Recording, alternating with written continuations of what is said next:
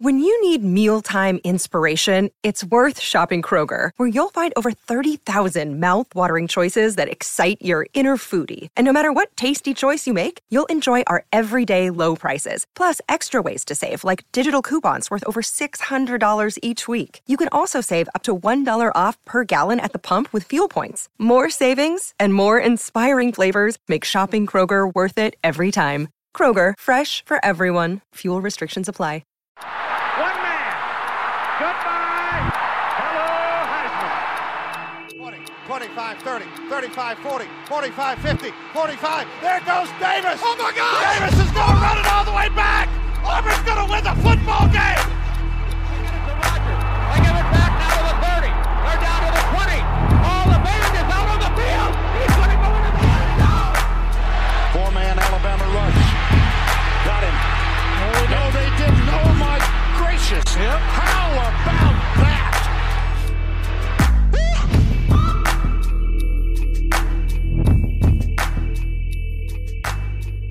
Week 7 was billed as one of the best weekends of college football to this point, and man, did it deliver. What an incredible weekend of football. Upsets galore. The Tide goes down. TCU stuns Oklahoma State in overtime, and so much more here on the Week 7 recap of the Three Technique, a college football podcast at the intersection of the X's and O's and the Jimmies and the Joes. I'm Mitch Mason. Trey Reeves, Garrett Turney, joining me in a cloudy, rainy Metroplex. Gentlemen, that was a brilliant day of college football. I hope you guys got to enjoy it around the various activities that I know both you and your loved ones were taking on yesterday. First question that I have to throw to you guys as we start the show off. What did we learn this weekend about contenders and pretenders? Because my goodness, there was a lot of data coming in on the TV yesterday. Lots of data, lots of offensive points scored. Defense was optional or just kind of, opportunistic in most of these big games, to put it nicely. I think it goes without saying, but I think the clear lesson that we learned is quarterback play has to be there. If you don't have an elite quarterback, if you don't have a guy that is a difference maker, you're not going to be anything this year, at least this year in college football. Sometimes we have, the stories about a team rising up in spite of a quarterback deficiency. Maybe you look at last year's Georgia team where Stetson Bennett wasn't an all-world talent last year, but they relied on the defense. They relied on a lot of really talented skill position players to kind of offset that. I don't think you're going to see that this year. Even with Georgia, Stetson Bennett has taken a step up and has kind of risen to that occasion to keep Georgia where they're at. But where would Tennessee be without Hendon Hooker? Where would TCU be without Max Duggan? Where would so many of these surprise teams be without just an absolute difference maker at quarterback? They wouldn't be where they are. Yeah, and the defense has to be opportunistic, right? It can't be, you're not going to see this year, at least, big defensive performances, kind of like what we saw out of Georgia last year where their defense could carry them, right? You're not going to see that this year, not out of the top teams, at least. You're going to have to see defenses come up with big plays at the right time. I think back to TCU, in that game yesterday and that pick late that helped kind of seal it for them and get them back to where they could score again to catch up and complete the comeback. But man, like that, you have to learn how to play opportunistic defense in today's day and age. And if you're not going to have that stud at the quarterback, you got to at least have a Blake Corum. You got to have somebody who can run the football. That's a good point. And, talking about opportunistic defense, the game of the week, maybe the game of the year. That's what I tweeted about yesterday on our social media, which I'll give a shout out. Which one? Because there were like three or four. Yeah, that's what I was going to say. I was referencing Tennessee, Alabama, and Alabama's defense was extremely opportunistic. Right? You have a scoop and score. You have just overwhelming moments where it seemed like Tennessee's initial opportunity to upset the Tide was going to be erased by a comeback that the Tide had. And a lot of that had to do with the Tide's defense rising up and stopping Hendon Hooker and stopping that rushing attack on certain series. They obviously didn't do it through the longevity of the game. But I completely agree. You have to force turnovers. For me, you have to be able to score 40. It's like all of a sudden we've put in this minimum threshold where, hey man, if you're not scoring 40 against the best teams in the country, you're probably losing. And quarterback play goes into that. You've got to have a defense that can score. So couple all of those things that you guys just said into one team, and you may end up, describing your national champion at the end of this year. A lot to get to, obviously, in this show. We want to address the housekeeping first. If you're not following us on our social media at 3TechPod on Instagram and Twitter, where have you been these last few weeks? We hammer it home each and every week. Go over, give us a follow. We'd love to see you. Join the family. Continue to interact with us each and every day, and especially on game day. We just roll out content constantly, basically. You can also email the show as well at 3techpod at gmail.com. And if you have not already subscribed to the podcast, please do so. That certainly helps us with our ratings. It helps us with the algorithm as it continues to recommend us to other college sports fans. And at the end of the day, we want to have fun with as many of you guys as we possibly can. But housekeeping out of the way, gentlemen, Tennessee, Alabama, let's dive into this one. We've kind of given our initial reaction to it. Off the top, first time in 15 years, a decade and a half, that Rocky Top has beaten Alabama. There were a bunch of tweets going viral with fan celebrations, and specifically kids who had literally never seen the Tide beat Alabama in their lifetime. Any success that they had experienced over Alabama was through YouTube, and it was just a party on Rocky Top. It still is. I'm sure there is just copious amounts of alcoholic beverages still flowing.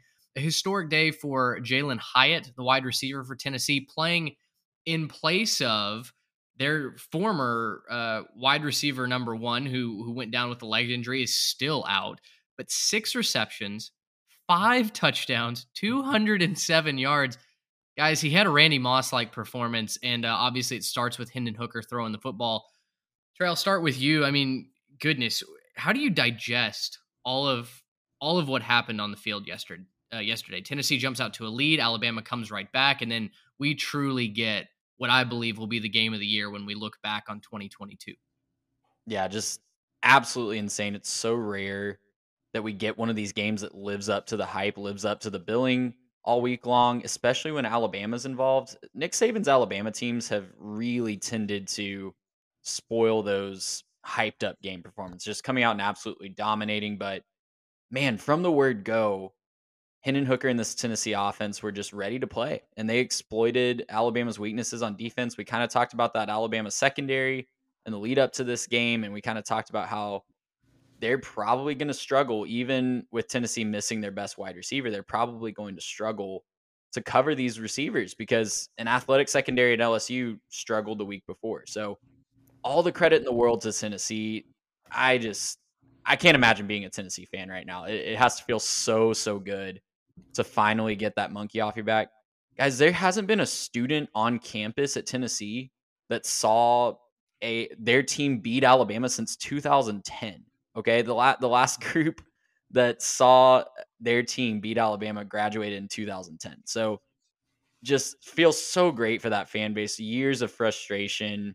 They took it all out on that poor goalpost that just didn't stand a chance and is probably still floating down the river somewhere. Like, this is what college football is all about. And I've heard a couple podcasts already talk about this morning, just kind of in my prep for this show. But man, we could take this the direction of, what does this mean for Tennessee's playoff chances? We could take this the direction of, what does this mean for Hendon Hooker for Heisman? But let's just live in this moment, man. Like, this is what makes college football great. Watching that celebration last night, watching that fan base, just the videos that have come out on Twitter, this is what makes college football great. You can do that. You can take it the direction of the college football playoff. You can take it the direction of the Heisman Trophy.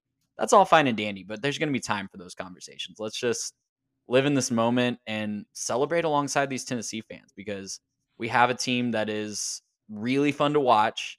And even if they slip up in a couple weeks to Georgia or to Kentucky or to both, that's not going to take away from this victory at all. Yeah, no, this win was special for Tennessee. And I think the point, Trey, is, well, why is this so big? Well, it wouldn't make that much of a difference to them if it was, they're 1-4, they were 5-0. They want to beat Alabama, right? Now, what it means for the program is that, you're 5-0, you just beat Bama. Now you've continued your undefeated season. And you're looking at the opportunity now to go to a playoff. You get to have those conversations going forward. That's not what anyone was thinking about last night when they were throwing that goalpost down the river. I would like to see eyes on that goalpost and see if we can make sure it gets returned to its proper home. But we'll see what happens there. Look, what Heupel has done with the Vols, it's amazing. Nothing short of amazing. They were not a very good team. They were not a very good program. There was that whole hiring fiasco, if you remember, a little while back, where they were going to hire a guy and then they didn't hire him, and then everything else. Heupel comes in, he makes this thing, he turns this thing around almost overnight. Like, it seems like he showed up and then all of a sudden they were better. Yes, Hendon Hooker, he was sensational. At this point, he's going to live in legendary status within the Tennessee fan base for decades to come. But let's also, again, mention Jalen Hyatt. He had a game. 6 catches, 5 touchdowns is efficiency. That's all that is. Add on the 207 yards. What a baller, right? Just fantastic game for him. He's going to remember that for the rest of his life. Just good for everyone on that sideline, right? If you're wearing orange this morning, things are going well for you, you're thrilled. Side note on this one, and I wanted to address this part. If you want to blame the refs for this, stop. Just stop. Okay. I saw a lot of Alabama fans talking about how it was the refs' fault and they weren't calling this, they didn't call this. Just stop. You've gotten so much help from the refs over the last several years. You've got multiple championships in your back pocket. No one's going to feel bad for you. You're Alabama. When you are the better looking team on the field, you get the benefit of the doubt, right? If you look like you're the better team and then a guy pulls your guy down, then you're going to get pass interference. Yesterday, the eye test told you Tennessee was the better team. You got beat. Bryce played. He looked good. He had great numbers, and you just weren't the better team. That's all that it was. You were on the road. It was tough, right? Tough fought game. But Tennessee was the better team yesterday. They deserved to win, and I don't want to hear anything about the refs. That's going to be a theme I bring up a couple times. Yes, the refs can have an influence on a game. They did not decide this game, right? Tennessee still went out. They still completed passes with 15 seconds left, and they still kicked a field goal to beat you. That's it. Yeah, when you dive into the team stats on this game, it's amazing. Obviously, the scoreboard's going to show that with Tennessee only winning by 3. But man, was this just a closely fought game, and it was decided in just a couple different areas, like almost even on first downs, almost even within 2 yards of each other in total yardage. The big difference to me was Tennessee's ability to run the ball on offense and stop the run on defense. They really shut down that Alabama run game. Now, a lot of that was Alabama playing from behind early, and Alabama was able to pick that Tennessee secondary apart, like you said, Garrett, with Bryce Young playing really, really well. But Tennessee's ability to run the ball and kind of get whatever they wanted on the ground, whether that be Hendon Hooker on quarterback keepers or running the ball with their running backs, it really changed that game. And also the penalties. It was the most penalties Alabama has ever committed in a game, 17 penalties for 130 yards that you're just handing an offense like Tennessee. Like, not a winning formula. And to your point, Garrett, they weren't questionable calls. Nope. They were not like, oh, this wasn't like that's a phantom pass interference call. It was, oh, your defensive back pulled a receiver down because he couldn't cover him. Yep. Or it was an obvious false start, or it was an obvious hold, or something like that. So, yeah, if you're blaming the refs, you need to take a look in the mirror and look at your own team's execution and their ability to perform in a raucous environment, because the crowd caused a lot of those penalties too. And one more to that point, there was one play earlier in the game. I can't remember which drive it was because there's just so many scoring drives. But there was one play where it was the third down and Bryce was scrambling around and he was trying to find a guy, and he pauses and he throws it up.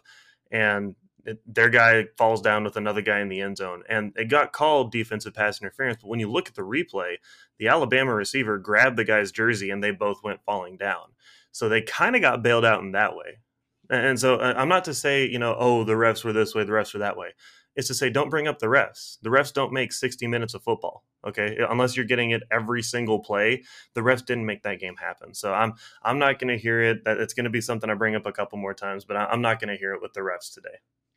On the penalties, there's a disturbing trend emerging for Alabama, and it's that they can't handle raucous home environments as of late. Now, they may win the football game, but they've given away a lot of free yardage. You look back at the last 4 true road games, and this on Twitter, according to Pat Ford, the last 4 road games, you look at Auburn last year, they gave up 11 penalties for 129 yards. Texas this year, 15 for 100. Arkansas, 10 penalties for 101. And then in total, to Tennessee 17 penalties for 130 yards. That negates when you dominate time of possession, which this article from Sports Illustrated also notes. They dominated that to the tune of 37 and a half minutes to 22 and a half minutes. So, again, part of that was Tennessee, when they scored quickly, right? Hendon Hooker to Jalen Hyatt, one play, 75-yard touchdown pass.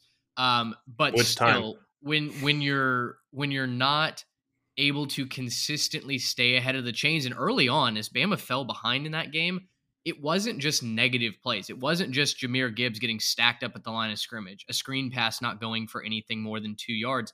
It was chaining penalties in a row, a false start, an illegal formation, a holding call. And all of a sudden, you're at 1st and 25, and Bryce Young is in the shadow of his own goalpost. And Trey, like you said, the home crowd, they forced a lot of that. They truly helped a Tennessee team that has been very solid against the run this year.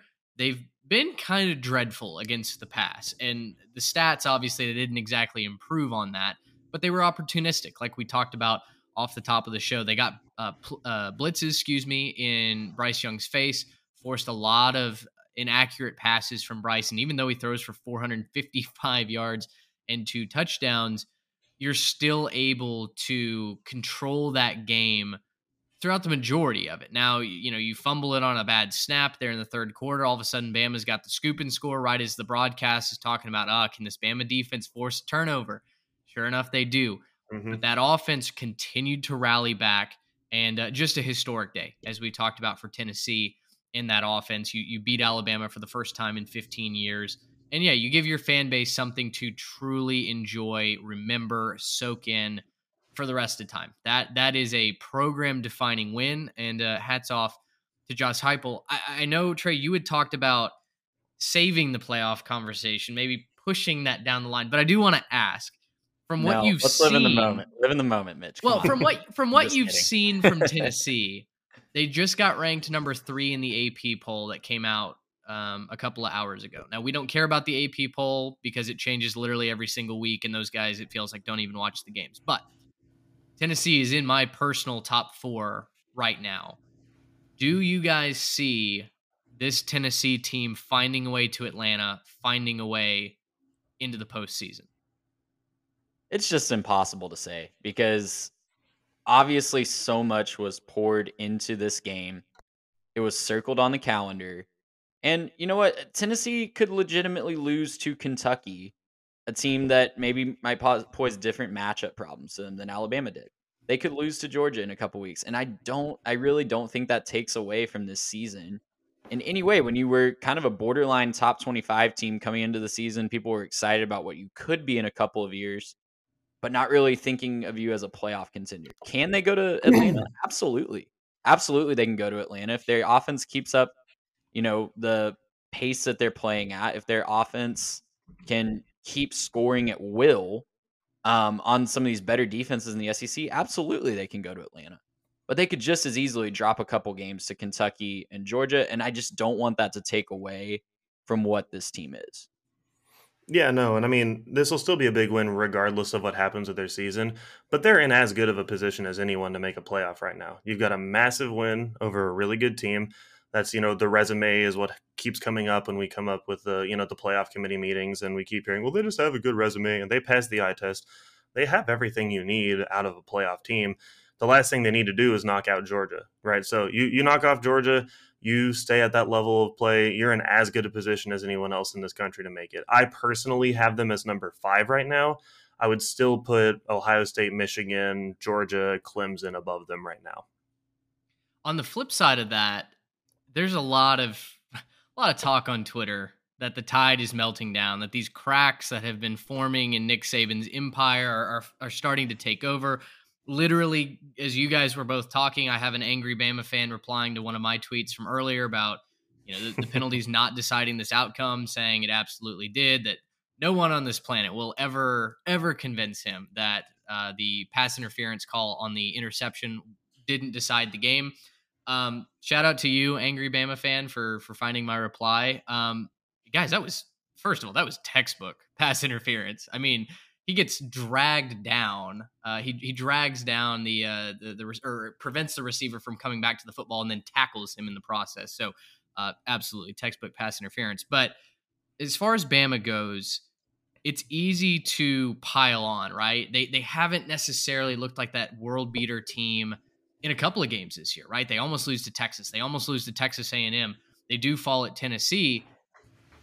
Is Nick Saban's team in trouble? Is there something going on that on a national landscape we should be concerned about, or is this kind of Bama's one loss that they typically find, and now everything's going to get right before they run to the playoff? I do think that Bama as a program is starting its way down. It's starting its descent. I don't think that that's over. I don't think the window is closed. But if you look at the way that they've played, right? Like, so a Bama team maybe 5 or 10 years ago, they would drop a game, but they would be right back. It would be a competitive game where the other team just came out with a great, game plan, and that was it. The bigger issue here is they haven't looked nearly as competitive. They haven't looked nearly to the point where I think that they haven't looked like the team that they have in the past, and they also haven't necessarily dominated in recruiting as much as they have in the past. And so I think that this is sort of the beginning of Nick Saban's team coming back down to earth and still being good. Like, he's still a great coach, you're still going to get great players, but they're starting to come back down to earth. They're starting to look beatable. They're looking mortal again, right? So is there a chance he could still win another couple rings? Yeah, because they're still a great team, but it's not going to be nearly as easy as it has in the past for them. Yeah, I don't know. I really struggle to make a broad commentary on just a couple of instances, but it does look different. Like, I will say it does look different. It looks like maybe it's just a different type of athlete that Saban has. Maybe it's a different generation of players that doesn't respond in the same way that a previous generation did to Nick Saban's coaching style. I don't know what it is. I know that he's been very public about having to treat his teams differently, especially last year. He's been very open about how his team last year could not handle the style of coaching that he gave previous teams. He's quoted saying that many times. So I don't know. Maybe it's a different generation of kid. Maybe it's a different generation or a different style of coaching.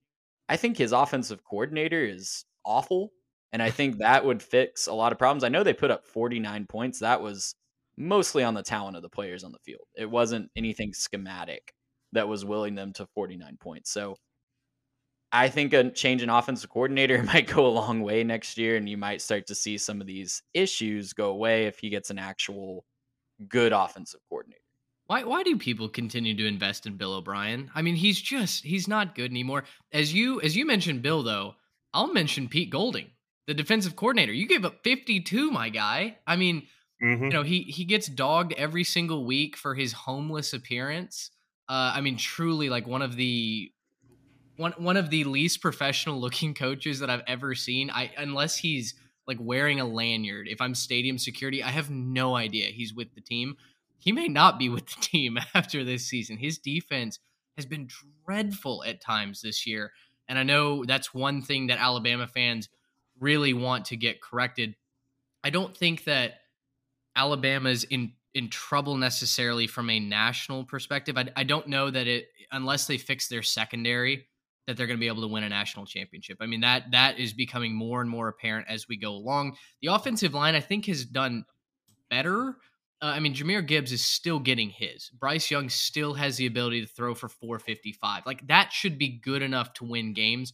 But when the secondary is on the other side looking like Swiss cheese and giving up 500 yards passing, that's a tough look. That's Bama. Bama doesn't want to have to win shootouts. I know they can, but they don't want to have to win shootouts. You combine that with some special teams mistakes that they make, and it's very easy to see them losing another high scoring affair, whether it's to Georgia in the SEC championship game or to Ohio State down the line, what have you. This Alabama team does not look bulletproof like we've seen Crimson Tide organizations look like in the past. And, that's one area where I was wrong in my preseason projection for them as my national champion. I thought Saban would have them looking kind of bulletproof. I thought this was the revenge tour 2022. And, it almost stumbles in Austin. It nearly stumbles at home last week against the Aggies, and then eventually they do fall in a historic game against Tennessee. So a lot of ripple effects, a big butterfly effect, it feels like, on a national landscape. I mean, gosh, Tennessee recruiting is already doing really well. It feels like it's about to take another step. I think they had Carnell Tate on campus, one of the top wide receivers in this class. He's committed to Ohio State right now. There's been a big push to get him to Rocky Top. And I know that a game like this, much like it did for Texas A&M, you beat Alabama at home, suddenly a lot of recruits want to go play there for you. So I think everything is trending orange and white, and maybe some gut check time going on for the Crimson Tide. But we're 25 minutes into this podcast. Let's get around to some of these other matchups. TCU defends home turf against all odds against Oklahoma State. TCU wins 43-40 in double overtime. Key takeaway here for me, guys, Oklahoma State got conservative. They were up big at one point, 14-plus second half lead. And all of a sudden, we see the pitfall that gets so many coaches in this scenario. You get conservative. You stop taking your shots. You take your foot off the gas. And as a result, Oklahoma State's drives got shorter and shorter, and TCU's drives got longer and more efficient when it came to the passing game especially. Max Duggan answered the bell in the second half, and TCU not only comes back to tie it late, but then they survive the Pokes in double overtime to win that game. TCU's undefeated, guys. I mean, they are currently leading the Big 12, and it feels like they're the ones that are in the driver's seat to at least secure one spot in Dallas come December. Yeah, and Spencer Sanders, apparently we found out that he didn't practice a lot this week. I don't know if an injury started bothering him in the second half, and that's why separated his shoulder. Yep. Yeah, so I had to watch a lot of that game on mute, so I didn't get a lot of the commentary. But yeah, I mean, that the conservative game plan, it almost bit Oklahoma State against Central Michigan opening weekend. It almost bit them against Baylor, and it finally came and got them this week. And TCU is more than capable of taking advantage of that if you're going to hand the game to them. I will say, talking about officiating, I know Garrett said he's going to have a lot to say about officiating, but that was one of the worst missed PI calls that I've ever seen against. I think I texted you guys about it when it happened. It was just, and I don't know if the commentators even said anything about it. Like I said, didn't get to watch that game with sound on for a lot of it, but man, I just don't know. Yeah, I don't know why you get that conservative. I don't know why you stop what's working outside of maybe a quarterback injury, just not allowing you to do that. So it definitely showed in Spencer Sanders down the stretch, but talking about the team that won the game, TCU came and took it. TCU, Max Duggan had an amazing performance in the second half, throwing the ball, running the ball, keeping drives alive with his legs. They looked awesome, and that offense looks fully operational. I'll say it once, I've said it again. Sonny Dykes is a problem. He's going to be a problem in the Big 12, and you're going to have to scheme around that. You're going to have to figure out how to slow down that TCU offense because no one's been able to do that so far this year. Yeah, no one has done it very effectively at the very least. Colorado for maybe a little bit, but then they got their quarterback changed and things turned out a little bit better. This was a really strange game to watch, not just because the uniforms were horrific on TCU's side. You should never put purple and red. I know that there's, frog bleeds out of his eyes. I was bleeding out of my eyes watching that game. That was horrible. But if speaking of the uniforms, if you hadn't told me any different, I would have thought the players switched uniforms at the half. This was truly like the team switched roles at the half. In the first half, you have Oklahoma State. They're out there. They're dominating both lines of scrimmage. They're knocking down passes. Max Duggan was running for his life. And then Spencer Sanders on the other side he was balling out. He ran for 2 touchdowns to open that game. All of a sudden, they get to the half and everything switches. Now it's Max Duggan's show, and Spencer Sanders can't do anything, and he was running for his life. He did look a little timid. I think his shoulder was bothering him, obviously, but he looked a little bit less ready to go in a lot of that, less wanting to start moving downfield and try to pick up a first down with his legs. It sure seemed like he was hurting, but that doesn't really take away from what happened down the stretch for TCU. This was a massive win for them. They needed this win. They needed to overcome the odds, and to be able to come back like that was huge. Huge game again for Quentin Johnston. 8 catches, 180 yards, and another touchdown. This is second week in a row he's put up, I think 180 is less than what he did last week too. So massive numbers for him the last couple of weeks. Sure seems like they're finding a real game-breaking wide receiver there. And big props to Kendre Miller for showing out as the primary running back again. He's doing a great job these last several weeks, continuing to run the ball well, continuing to give them a great option, catching the ball out of the backfield as well. Duggan's running this TCU offense, and it's different, right? With him back there, I mentioned the Colorado game at the start of the year. This TCU offense is just different with him back there. And right now, if you had to ask me, TCU is in the driver's seat. They're the team to beat. They look the best. They're passing the eye test. And it's going to be tough for anybody to come up and get them, especially when they're hot. Now, of course, you wouldn't hope this, but an injury could derail the season because they don't seem to have a great, a great core outside of some of the guys directly in that core. But if those guys can stay healthy, keep playing at the level they're playing at, TCU could be looking at a real special season when none of us thought that was possible. Yeah, Oklahoma State controlled this. It was a big first half. Controlled it from the word go. I mean, very quickly out to a 14-0 lead. They go to the break. It's 24-13. TCU has just managed 6 points in the second quarter. Kind of chalk holds there in the third quarter, but then in the fourth, Oklahoma State gets shut out. And that's when the conservative play calling really hurt them. TCU has to go for broke. They come back down 14 to force overtime. Looking at the win probability on ESPN, with 6.5 minutes left, Max Duggan's pass on 3rd and 9 at the TCU 9 falls incomplete. And so TCU is backed up in their own end. They've got to punt the football away. They have no choice but to punt the football away. You cannot go for it down 7. Oklahoma State's win probability, 93.7. That's the highest that it was all game. And then from that point, Oklahoma State goes 3 and out. Spencer Sanders gets sacked on 3rd and 10, and it's a nosedive. You can literally see as TCU claims the Poke's soul in this game.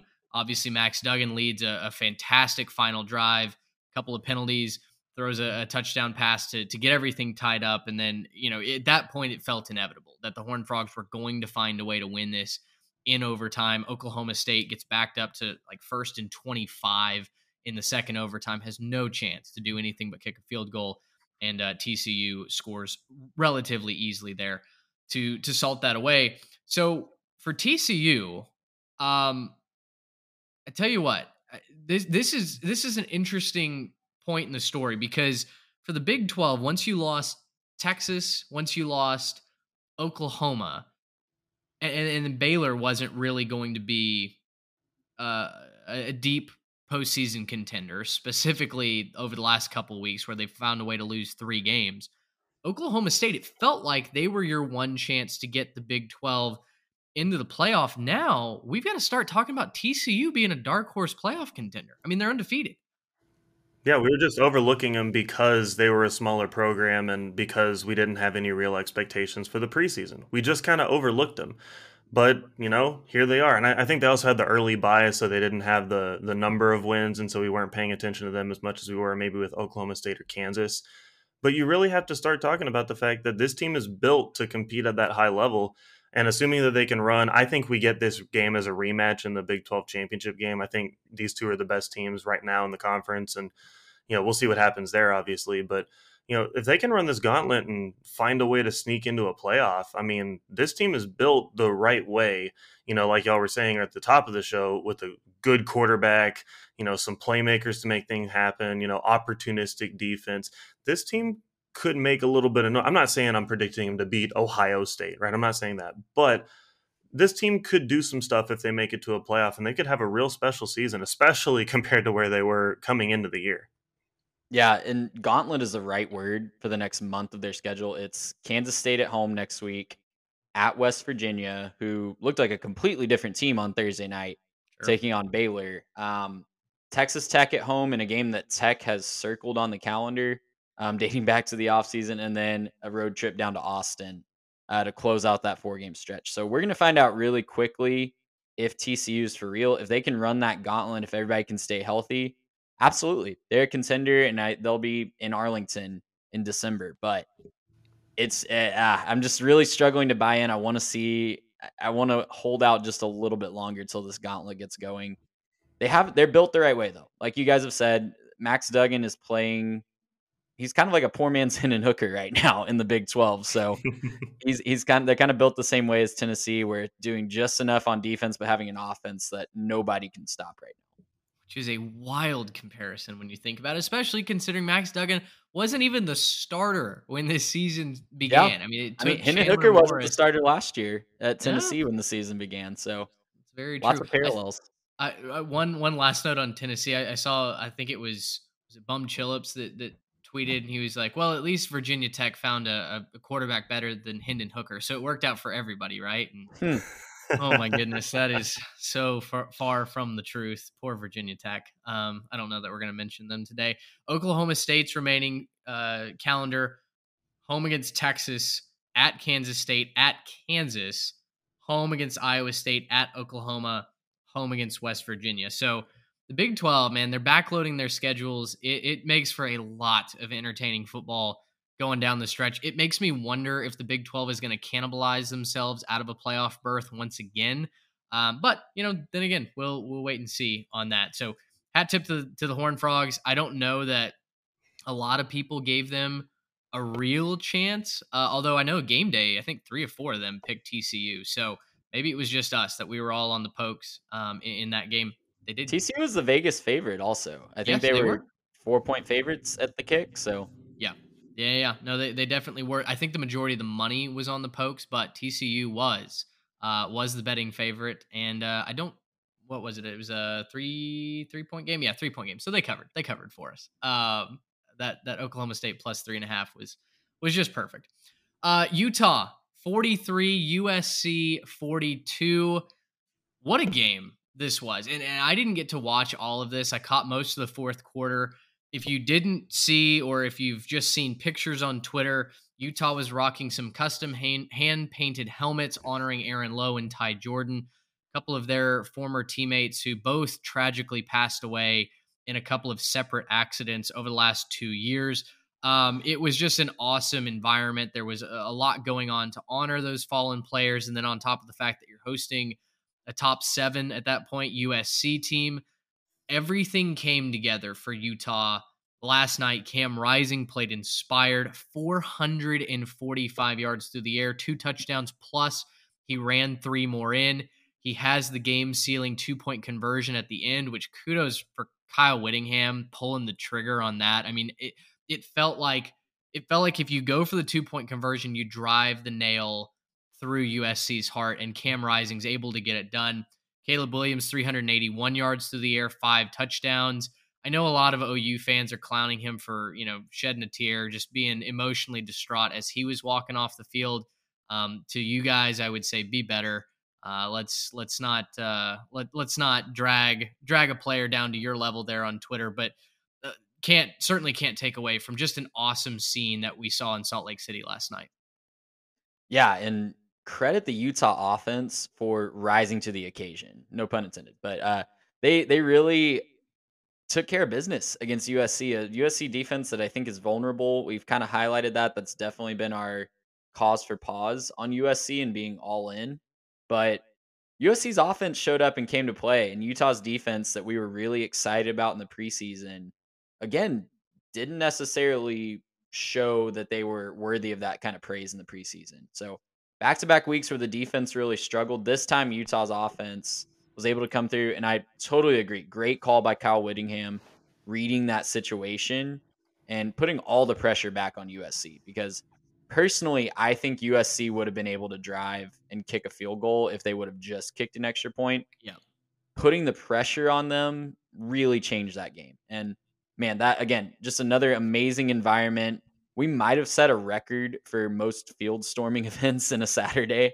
We got another one with Utah Saturday night, and just a stadium that looked like a European soccer game at times. They would pan the crowd and everyone's wearing black and there's all these big flags waving in the stadium. So amazing scene. Garrett, your Utah Utes, are we back on the bandwagon? Are we running the train again? What are you feeling right now? See, I want to, but it seems like they play the best when I don't believe in them. So it might be for the best for the team if I stay off the bandwagon. I don't want to. I really do like them. This is the Utah team that I thought we were going to get from game one. And I really wish we had seen this team the way that they played last night with that energy, with that focus, that togetherness.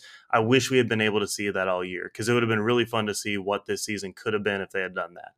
With that being said, again, emotional environment. Glad that they got this last night for their guys.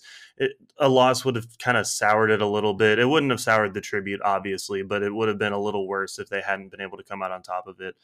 This was a win that Utah needed, both as a program and just for this season. Cam Rising, again, like you guys are talking about, out of his mind last night. The defense struggled, but again, opportunistic, right? Make the plays when you have to. And again, this is a really good USC offense. So I'm not going to knock them too much. They have struggled as a unit, but this was one of the better offenses in the country. You did enough to win, so good for y'all. On the Trojan side, got to clean up the penalties. I think I saw they had something like, 90 something yards in penalties. Got to be able to clean that up going forward. But now with one loss, the Pac 12, I think they're down to UCLA as their only real hope at a playoff. This is not the way that I think any of us saw it going out west, but I think that's kind of where we are right now with these teams. It's interesting to see how the Pac-12 is moving forward as a conference, and yet you have these games that USC we predicted that they would drop a game or two in this fashion. Now I don't know that we necessarily thought that Utah would be out of a playoff contention by this point. Obviously not. If you listen to Garrett and I, but it's just. It's kind of head scratching, right? Like Lincoln Riley, like so many of these coaches, seems to have one of these games where just out of nowhere, the offense will continue to hum, but the defense cannot get a stop.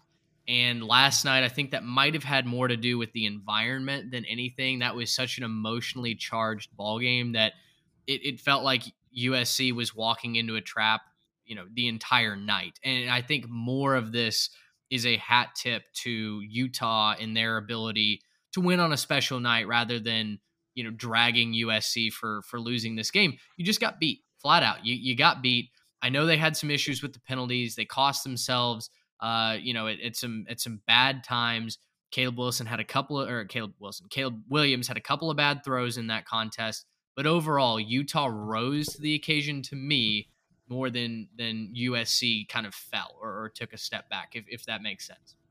Yeah, I was looking for a nice way of saying the emotions kind of carried Utah to the win. Disney couldn't have written a better script than that game Absolutely. last night for Utah. And I do wonder if in a different situation, if everything, all else being equal, if USC doesn't come on top in a different situation. But obviously what happened. And so I'm not trying to take anything away from Utah. Like you said, Mitch, credit to them for rising to that occasion. And USC just looks like they're not quite ready to put the final nail in the coffin when that comes to that situation. Yeah, and on the penalty front, I was only mentioning that to say, yeah, there were a lot of penalties. They got to clean it up moving forward. That probably was more often like what we said with Alabama and Tennessee, that the crowd forced some of that, right? When you have that much energy and you have that much going against you just in terms of what the moment is and it's, at night and everything else, that's there's only so much you can do to overcome that, and you're going to lose your focus and you're going to make some mistakes, and you would just hope that it wouldn't cost you. If you're the Trojans, you'd hope it wouldn't cost you like it did, but that's why you play the game, and that's what ended up happening. Thank God that USC is moving to the Big Ten in a couple of years, because I just don't think Lincoln Riley wants the smoke of that grind of the Pac-12 South. So thank goodness that they're going to be gone for the Big Ten. That's right. Hey, Colorado picked up a win yesterday. Absolutely, they rushed the field too. Field rushes everywhere. That's right. It's getting tougher by the day. Guys, question for you: why is Blake Corum not currently the Heisman favorite? Michigan drubs Penn State yesterday, 41-17. His odds after rushing, he carried the ball 28 times, 166 yards, 2 touchdowns, and his odds go from plus 1,600 to plus 1,200. That's it. That's the only movement according to my very cursory Google search of Heisman odds before we hit record. I mean, I think it's kind of because Michigan is still flying under the radar. a little bit. They had this really soft, Charmin soft start to the schedule where no one was really giving them any credit. Then they kind of had a couple sleepy 11 a.m. victories against Iowa and Indiana. And then this week was kind of their first big showcase. But unfortunately, I think it's going to get overshadowed by everything else. I think Yeah. his odds might be better if he would have done it in a game where their defense didn't just completely shut Penn State down because everybody I mean, this game was close at halftime, but no one was still watching this game after the third quarter, right? Like, I think that third quarter, Michigan just runs away with it. The defense was the story for me, the defense in the running game, because Corum and Donovan Edwards also was amazing in this game. They combined for 339 yards and all four Michigan touchdowns. On the other side of the ball, I thought Michigan's defense was going to create a little bit more havoc. I thought they'd have more sacks and tackles for loss. They had 2 sacks, I think like 6 tackles for loss throughout the game, but really they just played sound fundamental defense and Penn State couldn't do anything. Sean Clifford ran the ball well while he was in there before he got hurt, 6 carries for 74 yards, but that was about it. You take that out, um, 2.3 yards per carry for Penn State, outside of those Sean Clifford runs, and then throwing the ball, they only averaged 5.4 yards per attempt. So just nothing that Penn State could do. They scored 10 offensive points. They had one of the weirdest pick sixes, just an awful pick six that JJ McCarthy threw. But other than that, it was all Michigan. Yeah, this is kind of that other team like you guys are talking about off the top with, you have to have a good quarterback. You have to be able to play opportunistic defense. This is sort of the antithesis, right? Michigan, they're playing the good defense. They're going to shut you down. They're going to run the football. They're going to control the clock. And that's just what they want to do. First off, want to shout out again, Teddy Moore getting married a couple days ago.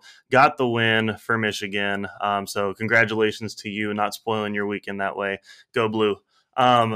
Blake Corum, he's on a different level right now. He's going to make an NFL team very, very happy. Statistically, he wasn't even the best running back on the squad. Technically, Donovan Edwards both had more, rushing yards, and it was a better, rushes per attempt or yards per attempt. And so that's great. Donovan Edwards finally got a chance to show out. Good for him. But man, Michigan now, I think they're in a great spot to sort of look at the playoff for a second year in a row and to say, hey, look, with Bama with a loss now and with the way the rest of everything's breaking, there's a real opportunity for them to make that happen. Unfortunately, I don't think anyone's going to pay real attention to Michigan until the last game of the season. I just kind of think they're going to keep getting overlooked. They're going to say, well, yeah, you should have beaten them. And now, especially with, Michigan State being as bad as they are, they're going to get overlooked when they go and beat them too. So I just think they're not going to get any real credit. And then they're going to show up at the end of the season, probably undefeated, saying, well, why aren't we getting all the hype? Where is our, super high ranking? And they're still going to be ranked high, but I don't think they're getting as respected as they need to be. This team has a real shot at knocking off Ohio State just based on the type of game that they play, right? And so, again, I don't want to get too much into the future projections here, but Michigan's a very good team. They showed that to us once again. Penn State might have just been pretenders, right? It might have just been that Penn State didn't really play anybody very good. And so coming into this game, it was a little bit of fool's gold. I don't necessarily think that's true. I think Penn State's a decent squad, and Michigan just showed what they do to decent squads. Penn State, they're okay. They've played really well against some teams. Again, going to Jordan Hare and putting up massive numbers there. I think Penn State's moving in the right direction as a program, but this game is all about Michigan, how they're still at the top and how they still have a chance at something really special here. Yeah, for Michigan, their remaining schedule, they've got Michigan State this next week. After a bye, at Rutgers versus Nebraska, home against Illinois, which we'll talk about Illinois in just a minute. They're on a crusade to reach the Big Ten championship game as that champion out of the West, them and Purdue, and then at Ohio State, which, gosh, they haven't won in Columbus in years. It's been a very, very long time. I can't remember the exact year, but that will be the one of the games of the year. There's no doubt about it. Obviously, on one of the best sportsing weekends of the entire calendar as well. I'm hoping that we get an 11-0 Michigan and an 11-0 Ohio State, because not only do I want that game to be fantastic, but Trey, you're right. Garrett, you're right. When you mentioned Bama losing, we've never really considered another conference getting two teams in the playoff other than the SEC, and it feels like they do that every single year. I wonder if we are maybe setting it up to where the Big Ten is the second conference to enter that discussion. Now, obviously, it does us really no good to discuss that in length here today, recapping week 7. But I think it would be a really fun wrinkle when we get to week 12 if that's the case. So we'll watch this space. More to come on that, no doubt. Yeah, Uh, just one more thing on Michigan. They ran for 418 yards as a team. Like, I just don't want to gloss over yeah, that's that statistic. A whole lot of 7.6 yards yards. per carry. that's a disgusting amount of yards against Penn State. Was the 5th best team defending the rush coming in, and they will no longer No be in the longer. top 5 in that Just category. kidding. Yeah. So interesting to see that Penn State just got blown off the football all day yesterday. I do think they're trending in the right direction, certainly as opposed to the Penn State team that we've seen struggle in the last couple of years. But gosh, Michigan dominated them. Last game to really mention: Kentucky, Mississippi State, the Wildcats. Go Big Blue. They win 27-17 over Mississippi State. Tell you what, the Bulldogs had just been able to put up points at will. They were chucking the ball all over the lot. And then Kentucky is the team that knocks them off. I mean, at least with LSU, you've seen LSU kind of prove that they're a decent squad. Kentucky's been going the wrong way. And all of a sudden they come out and surprise Mike Leach and company. Yeah, I had said, where was Utah in all of this? Where was this Kentucky team all year? Right? This is the team we thought coming into the year had a chance to go maybe 10-2 and possibly knock off Georgia for the East. Forget about that. Where was this Kentucky team? They looked dominant. They looked strong. They looked like they dominated both lines of scrimmage. They were the better team pretty much in all phases. This was disappointing for the Bulldogs. It seems like Leach sets himself up for one of these a year where, there's just kind of a, okay, well, we got that one out of the way. That was ugly. We didn't show up to that one. So hopefully, Mississippi State can kind of bounce back from this. But more than that, I hope the Wildcats can start to capitalize on this and maybe make a little bit of noise in this last half of the season, salvage a decent record, maybe upset a Tennessee, upset a, Georgia, someone like that, and have a real chance to make a little bit of noise on the end of this season. Yeah, and everyone doubting Will Levis after the last couple of weeks, just look at the difference in how this offense worked with him there this week versus without him there. And I know the first half was ugly. It was 3-3 at halftime, and Kentucky didn't score their field goal until I think there were like 40 seconds left in the first half. So a really ugly start to the game, but credit this Wildcat defense for not just shutting down the Mississippi State offense, but really shutting down and kind of putting a stop to this talk about Mike Leach being able to really run the ball well. I think they had a different game plan than a lot of teams. They really committed to stopping the run, and Mississippi State just could not run the ball. They ran for only 22 yards the entire game. So that was a huge difference. And Mississippi State had looked so good on offense and almost unstoppable on offense because, against A&M, against Arkansas last week, they're getting 5, 6, 7 yards per carry on first down every time. So credit Kentucky. They relied on their athletic secondary. They devoted bodies to stopping the run, and it worked out for them. They gave a different blueprint to stopping this Mike Leach air raid. Yeah, it makes me sad to see that Kentucky was able to come in and stop the run after Arkansas, A&M, you mentioned it. Even LSU, to some extent, struggled to stop that run early. It can be done. It can be done. It just takes a creative scheme. And yeah, Kentucky relying on their secondary to allow them to stuff the box and take away the running game, and it worked out for them. All right, let's whip around the rest of the conferences to hit some of the major games here in the last, 15, 20 minutes that we have left on this podcast. Let's start in the ACC, where we had a couple of really good games, beginning with Clemson and FSU. Clemson 34, Florida State 28. Tell you what, Florida State desperately tried to come back. They were down 14, or they were down by 3 scores at the start of the fourth quarter. They scored 14 points in a comeback effort. It fell just shy. Clemson, to me, the X factor here, they had 2 sacks, 9 tackles for loss, 6 more quarterback hurries of Jordan Travis that just really eliminated any sort of explosiveness from FSU's offense until late in that game when they were desperately trying to claw back. Clemson continues to strengthen their resume as one of the best teams in the country. Now, DJ Uiagalelei didn't blow anybody away, just over 200 yards passing, but he didn't make any critical mistakes. And for me, that was what we've been asking for in the preseason and all season leading up to this point is you don't necessarily have to go throw for 400 yards, but just don't get stagnant and don't turn the ball over at the wrong time. He avoided those bugaboos, and as a result, Clemson picks up a really impressive road win, in my estimation, down in Tallahassee. Yeah, Clemson really dominated the middle 8 minutes of the game, the last 4 minutes of the second quarter, first 4 minutes of the third quarter. It was, going into that, it was a tie game, 14-14. Clemson gets a field goal. Florida State fumbles the ball, and Clemson immediately cashes that in with a touchdown. And then Clemson has a big play coming right out of the half, a big kickoff return, and then a one-play scoring drive to kind of put that game away. It's 31-14. And then obviously Florida State started furiously coming back towards the end that fell just short. But yeah, it was really that middle portion of the game. Clemson capitalizing on Florida State kind of blinking first and then just kind of running away from there. Yeah, and let's not negate the fact that this was a tough road win for Clemson, that they still had to go on the road and beat a team who's pretty good. They're a pretty good team. Anytime you do that, hostile environment, pretty good team, you never know what's going to happen. I do think Clemson now has probably the best shot of anybody to make the playoffs just based on what they have left on the schedule. If you're Georgia, you still got to play Tennessee. If you're, maybe UCLA, you've still got USC.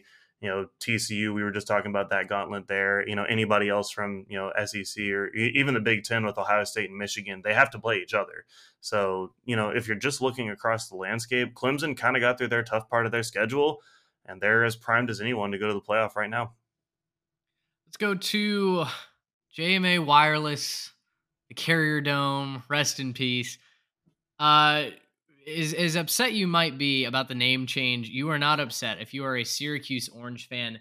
You're 6-0 for the first time since 1987. The Orange win 24-9 over NC State. The big news item to set the stage for this game was that Devin Leary, quarterback of the NC State Wolfpack, was done for the year. Had season-ending surgery on his shoulder this past week. They had to start a backup, and that offense just never got going. Syracuse's offense, not exactly explosive. I think Garrett Schrader only threw for 200 yards passing, but that's not necessarily their calling card. Their calling card is defense and running the football with Sean Tucker just well enough to be able to outscore you, and that's exactly what they did to the Wolfpack. The Syracuse Orange are going bowling, and I tell you what, we were talking about Dino Babers getting fired potentially during the preseason. He might earn himself a contract extension with this start. Yeah, and I mean, obviously devastated for Devin Leary and not being able to finish this season. I think this is going to be one of those seasons where NC State looks back and just says, "What happened?" Right? Yeah. We had expectations, we thought this was good, and everything just melted down. And I'm pretty gutted for them and for their fans. But to talk about the winners, look, Syracuse, this didn't answer any questions for me, unfortunately. The whole graphic, is Syracuse good? I still don't know, right? I still don't know if this is just the fact that NC State was down and continued playing down, or if Syracuse is actually good. But it doesn't matter if they're good. They're 6-0 and they get to play in a bowl game. So good for them. Sometimes it's better to be lucky than good. So they might be the luckiest team right now in college football. I don't know how good they are, but maybe they are good. I don't know. We'll see.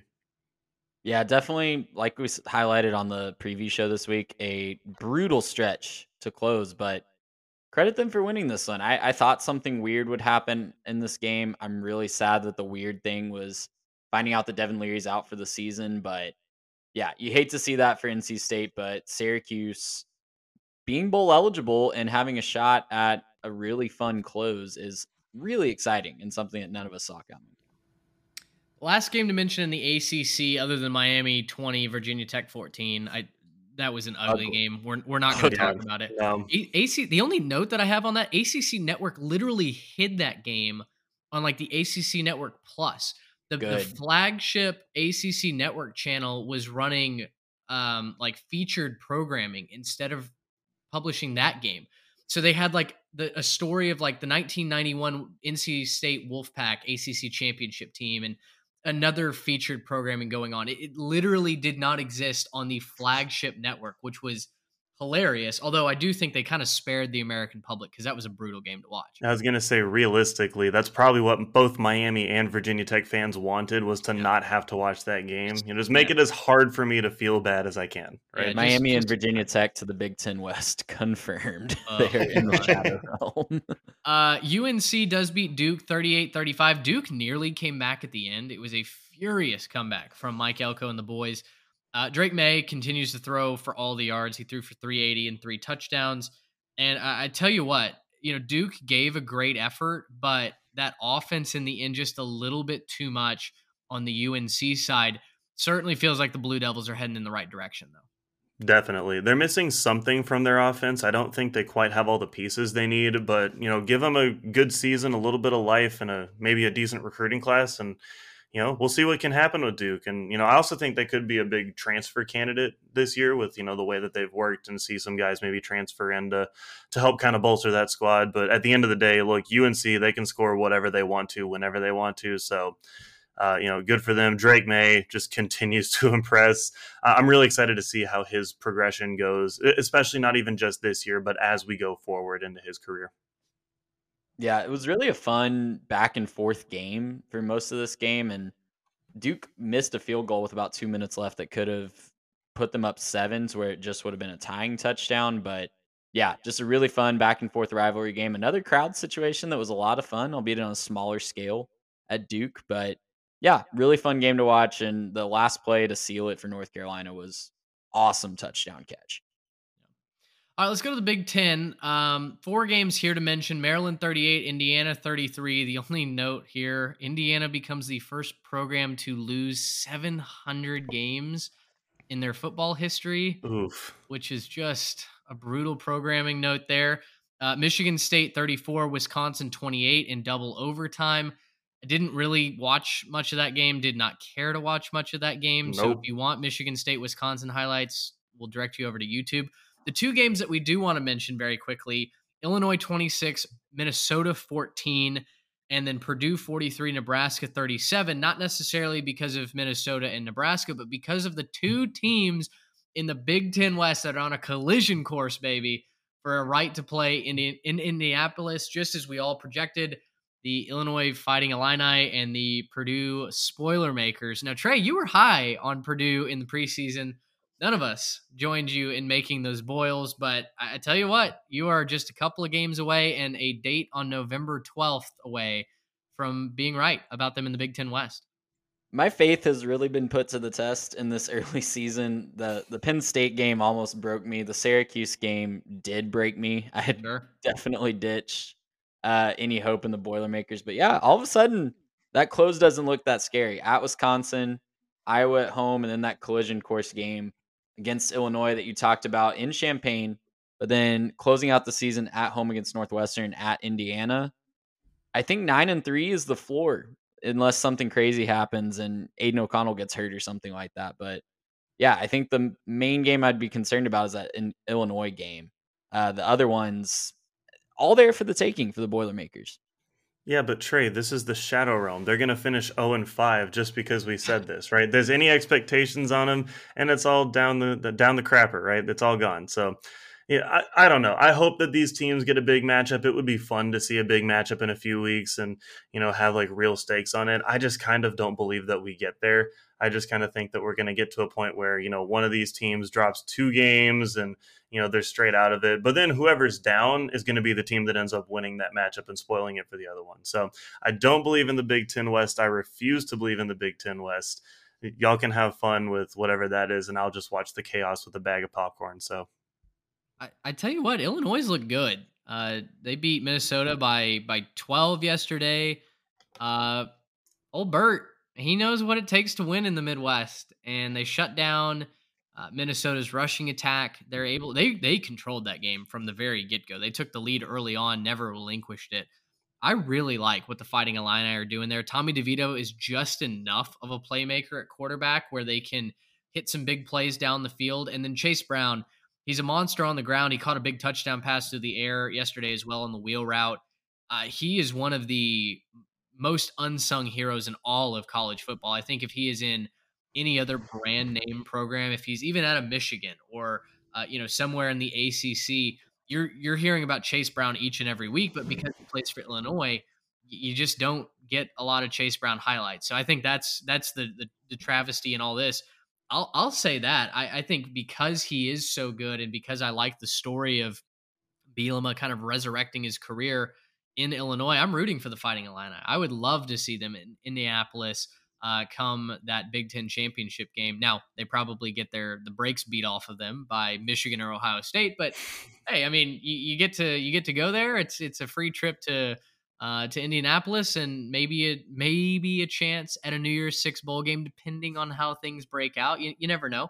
So I'm definitely rooting for Illinois there. Over to the SEC, let's run down these headlines real fast. Ole Miss 48, Auburn 34, Arkansas 52, BYU 35. LSU beats Florida by 10, 45-35 in a shootout in the Swamp. And then Georgia, I mean, just curb stops Vandy 55-0. Garrett, do you have a game out of those SEC matchups that really stuck out to you? Well, kind of two of them. First off, Georgia did Georgia things and Vandy did Vandy things on the same field, and that was just not a recipe for success if you're a fan of the Commodores. So good for Georgia to keep that thing rolling. I'm starting to wonder if Brian Harsin is doing what he's doing on purpose just to torture Auburn fans, because at this point in the season, I think we all expected him to be fired just after losing too many games and being gone, and he's staying just competitive enough, but not in front of their own fans. So I'm almost wondering if he's doing it on purpose. How could you possibly be that bad of a coach at home against teams that are bad like Mizzou, but then stay competitive with the high-scoring Ole Miss team the next week? It confuses me, and so the only explanation I have is that Harsin is trying to get back at all the people that tried to screw him over back in the summer. And the buyout that he has makes it worth it for him to do that, right? He could get paid millions of dollars to not coach. So, I mean, you can't blame the guy for trying. That LSU Florida game was really fun. Florida had a furious comeback at the end that just kind of fell short, and their defense just looked kind of gassed. Arkansas's offense back with full force with KJ Jefferson back, and that was really cool to see. KJ Jefferson has returned 3 for 367 and 5 touchdowns, and Raheem Sanders ran for 175. So just everything was clicking in Provo for the Razorbacks. For KJ, that clip of him shaking like 5 tackles in the backfield and then completing a pass was just insane. He retweeted that clip saying, "Yo, I lift weights. Shout out to our strength and conditioning staff." Arkansas looked more physical than BYU. And, I think initially in the preseason, we wondered if that could happen. We just thought that Arkansas would be so gassed by this point in the season that BYU would have the advantage at home. And I tell you what, Arkansas, after a couple of rough weeks, looked renewed. They looked rejuvenated, and they came out and they made a statement against the Cougars. So love the direction that they're traveling. LSU, Florida, there was not a inkling of defense to be seen, especially in the first half. It was 21-21, literally in the blink of an eye. And I tell you what, I mean, Jaden Daniels, he did what he needed to do yesterday. 3 rushing touchdowns in addition to a couple through the air. That Florida defense, they were just on the field all night. They just could not get off. And I know it's an intimidating place to play at home, but gosh, when your defense can't prevent the chains from moving, guys, we watched that in person a couple of weeks ago. It's really, really hard to win, no matter what the offensive output of your opponent is. One other note on the SEC, I literally just saw this on Twitter. Tennessee football's official football account has tweeted out a GoFundMe link to help replace the goalposts. Stop. Are you kidding me, Tennessee? Stop. What are you doing? Pony up the cost for your own goalposts. I was really annoyed with all the Alabama fans calling Tennessee a poverty program, for rushing the field. But goodness, that is not an elite program mood. They also probably need to add in the checkerboard. Apparently some Tennessee fans were taking pieces of the checkerboard end zone home as souvenirs. So yeah, that's another thing that you can throw into that GoFundMe. The quote basically asks, you remember when we hauled down the goalpost and beat Bama, da-da-da. And I quote, "Anywho, turns out that in order to play next week's game, we need goalposts on our field. Could y'all help us out?" ? With a praying hands emoji, end quote. What a tweet. If they can't afford new goalposts, how are they going to extend Heupel? They need to extend Good him point. now. If they can't afford goalposts, what are they doing? Like, start calling around. Time to go find the NIL fund and Yeah, redirect it or something. I don't know what they need, but yeah. I'm That's sure that's in jest and just for a funny Twitter laugh, but sure, yeah, sure. yeah. Maybe they don't have the money because they did extend Josh Heupel, and that's about to Maybe get that's them what it by. is. Yeah. Well, Jeremy Pruitt gave it all away in McDonald's bags a couple years ago. Remember that? Yeah, Tennessee's in a spot of financial bother, Uh, perhaps. The other note, Tennessee is still due for some sort of postseason ban because of the Jeremy Pruitt stuff that transpired a couple of years ago. So I saw one tweet first thing this morning. It was like, wouldn't it be just peak NCAA if they announced the postseason ban for this year? Which that would be beyond cruel. There's no way they I Oh, couldn't actually can handle you that. I but couldn't imagine? handle that. keep that in the pipeline. That is still coming down the tracks at some point. So it may be self-imposed by Tennessee eventually, that which obviously would not affect this year. But the NCAA still does have that right to exercise that option. So All the just something to Tennessee watch for. fans are just like, is that the Jaws music? Yeah, no kidding. All right, Pac-12. Let's be honest, nobody really cared about any of these games, but we're gonna mention them anyway. Colorado, they're off the schneid. Welcome to the final FBS team to win a college football game this year. You win in overtime, 20-13 over Cal. You rush the field. God bless you. If you were in the stadium for this game, I don't think there were very many people. Washington holds on over Arizona 49-39. Stanford beats Notre Dame. Are you kidding me? The drought is over. Stanford wins over an FBS team for the first time in nearly a calendar year. No, And over it's a year. Over a year. It was 376 days. Oh my gosh. Over this Notre Dame team, like that struggled out of the gate, 0-3, that picked it up, was kind of becoming a trendy pick to at least, be in the top 25 and a feel good story after Marcus Freeman rallies the troops. They beat BYU in Vegas, and then they lose to Stanford. My goodness, just an odd scene there. And then the Chainsaws of Oregon State win over Wazoo 24-10. Trey, I think it's officially time to pronounce time of death on Washington State's offense. The Cam Ward dream, I think, is dead. We were hoping that he would just, go in and throw for 1,000 yards every single week, and that has not been the case whatsoever. The Cougars cannot score. Nope, it's a problem, and I think any game that they win going forward, you're going to be talking about their defense really carrying them, Yikes. just like we have all year. Every game that they've won, it's been wow, their defense really stepped up, and their offense. Maybe if they get it going, they'll be dangerous. But yeah, time of death is definitely October 15th, 2022. Give them their last rites.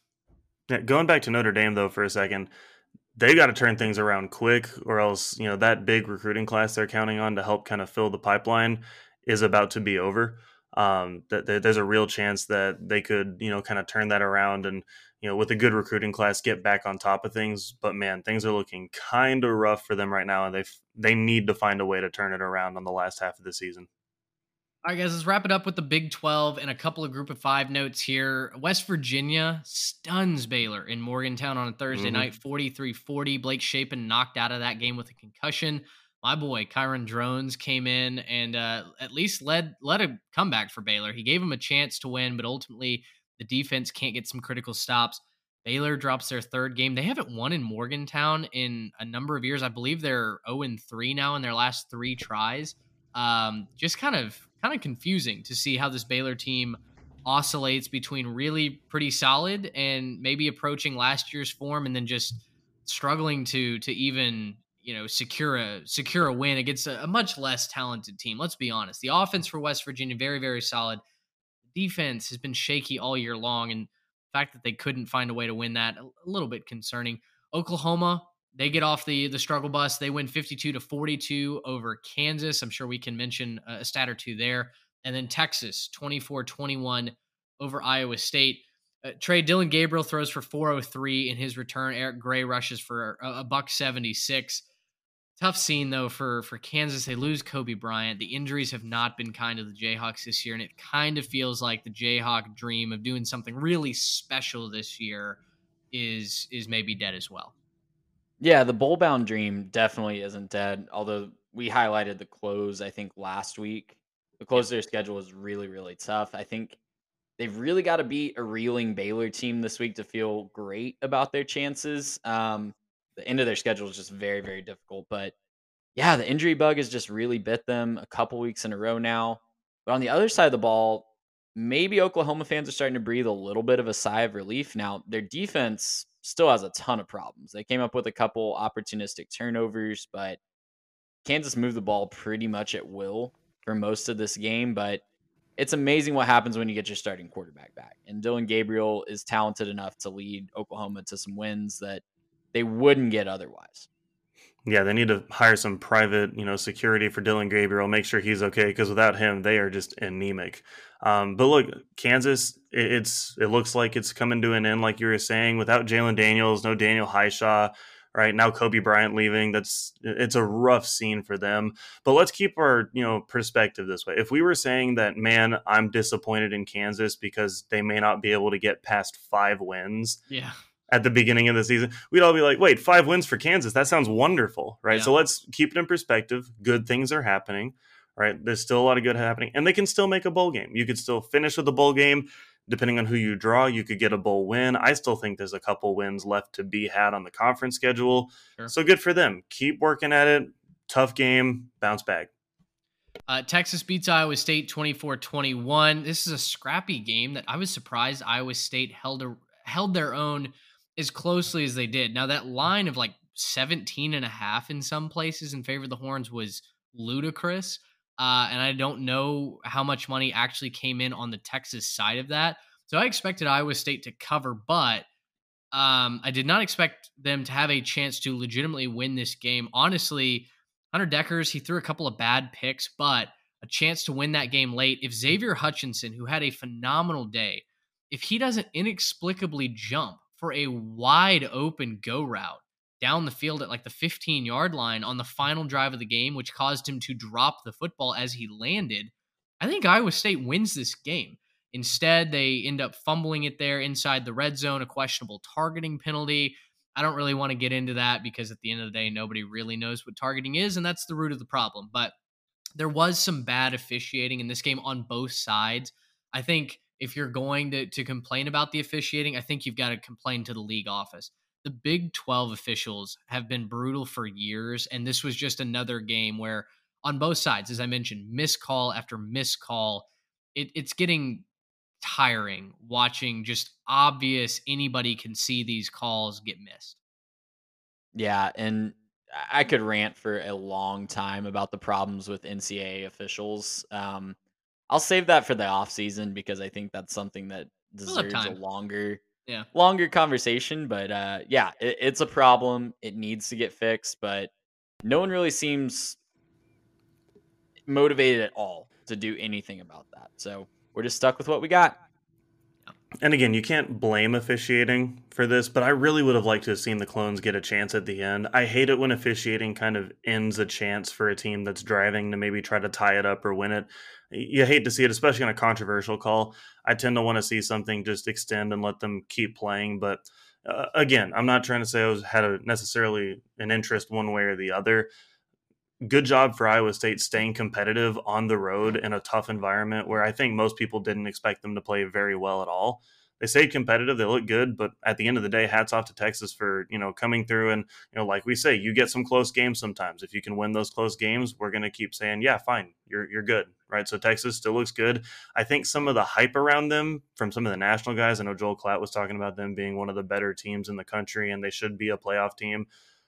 I don't know if that's there. That's a little preemptive. But again, kind of like what I was saying with Kansas, good job that they're here, right? They've made a positive step in the right direction. Good job for the Texas program. Let's not get ahead of ourselves just because we may not be at the point where we want to be eventually. Yeah, they lose that game the last 2 years, right? Mm-hmm. They snapped a 3-game They skid, did. but it was a gut check win for Texas, and you got to give them a hat tip. Their offense did struggle, albeit against an Iowa State defense that's top 10 in the country. But they didn't look as sharp as they have in the weeks past. So clean some mistakes up, and I think they're going to be just fine.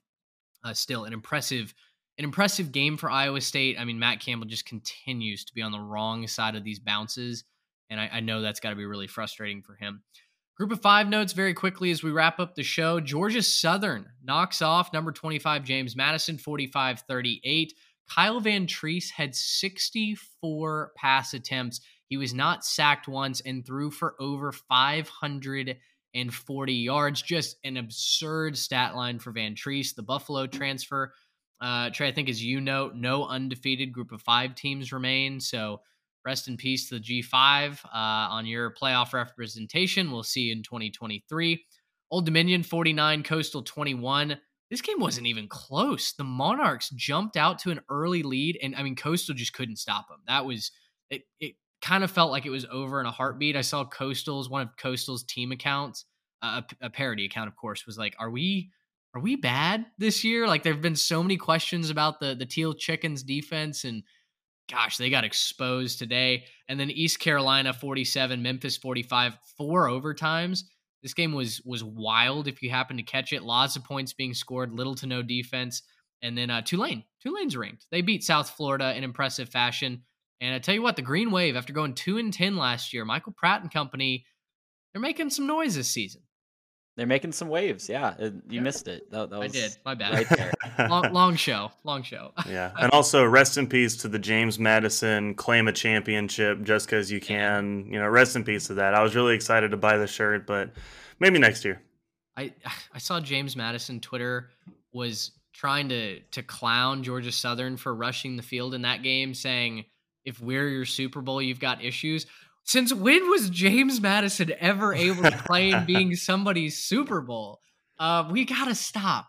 Maybe at the lower level. Listen, college football Twitter, stop claiming to be someone's Super Bowl. It's just a bad look when you lose. It does not help your cause in any way. So let's just put that to bed. Let's not even reference the Super Bowl. That's an NFL thing. Leave that for Sundays. Congrats to Clay Helton and the Eagles for pulling that one off. Big win over what has been a very impressive team in James Madison. All right, guys. Well, that's a long show. We'll wrap it up there.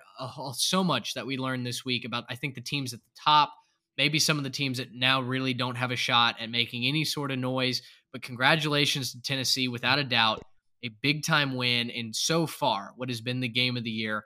I'm excited to see if the Vols can pay that off. They play Georgia in a couple weeks.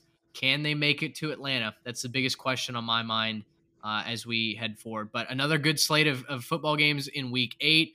We just continue to build towards the crescendo at the end of the season, rivalry week, all the postseason implications. I'm excited to get there. I know you guys are as well. And we will have a full preview for you in just a couple of days. Reminder, if you've stayed with us to this point in the show, follow us on our social media if you don't already, and leave us a review and a like, and subscribe to the podcast wherever you get those, on all the major platforms, of course. For Trey Reeves, Garrett Turney, I'm Mitch Mason. Until next time, so long, everybody.